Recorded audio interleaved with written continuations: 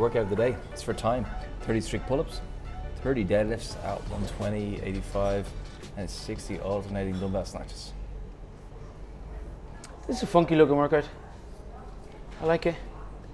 But I kind of had to pause and stare at it for a little bit because of how it flows. The 30, 30, 60 threw me a little bit. And then there's the clear, there's 60 heavy reps, but then 60 light ones. Exactly, yeah, it's strength, then conditioning, all in one workout. Oh, that's the point. That's the point. Oh, I'm so smart. So we get stronger, and then we get fitter. Deadly. Time cap? It's 11 minutes. Yeah, so it's deliberately tight for this one. Because for people who would look at that and think, I'm going to smoke this, there's an RX Plus of strict chest to bars, the deadlift gets heavier, and the dumbbell snatch gets heavier. Yeah. So it should be tight. You should be really bumping up against the cap or getting capped on this one. Yeah, so it should be when you get to those dumbbell snatches that you're in a fight to get through to 60, it's forcing us to go bigger sets than we want to get conditioned. Oh. So let's start with the pull-ups here, right?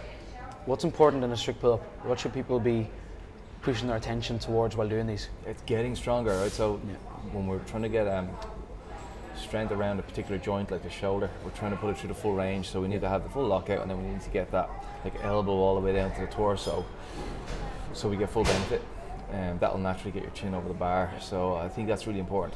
One of the things about gymnastic strength versus barbell strength is we tend to add strength with gymnastics through just moving faster.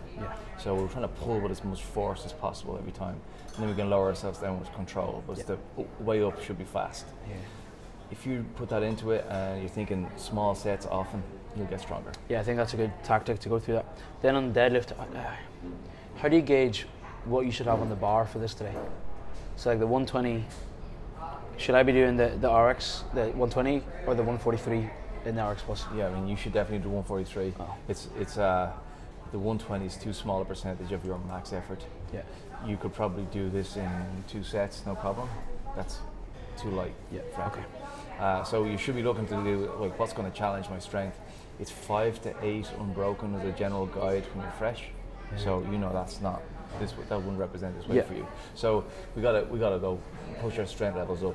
I think an added wrinkle here is that when we do the pull-ups, our torso, our shoulder, our lats are all getting tired, and they're the things that need to keep us in good position for the deadlift.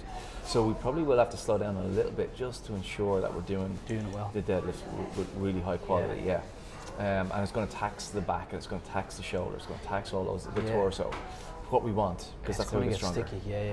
So the deadlifts and the pull-ups then really should be very similar in how they're approached and then how they're actually broken up in the workout. So if I'm doing sets of 3 or 4 on pull-ups, I'll probably do something similar come the deadlifts. Yeah, bang on, And then for the dumbbell, how do I decide what weight I should go there and how do I attack it? If you have gone RX Plus on the deadlift, you probably should go RX Plus on the dumbbell, because it's a very similar, it's pull off the floor, probably represents you're at a stronger level. And then the goal here is to do big sets, unbroken if possible. You're putting in all the little challenges in the past week, aren't you? I love it. We need a way to get sucked in, push ourselves out of the comfort zone.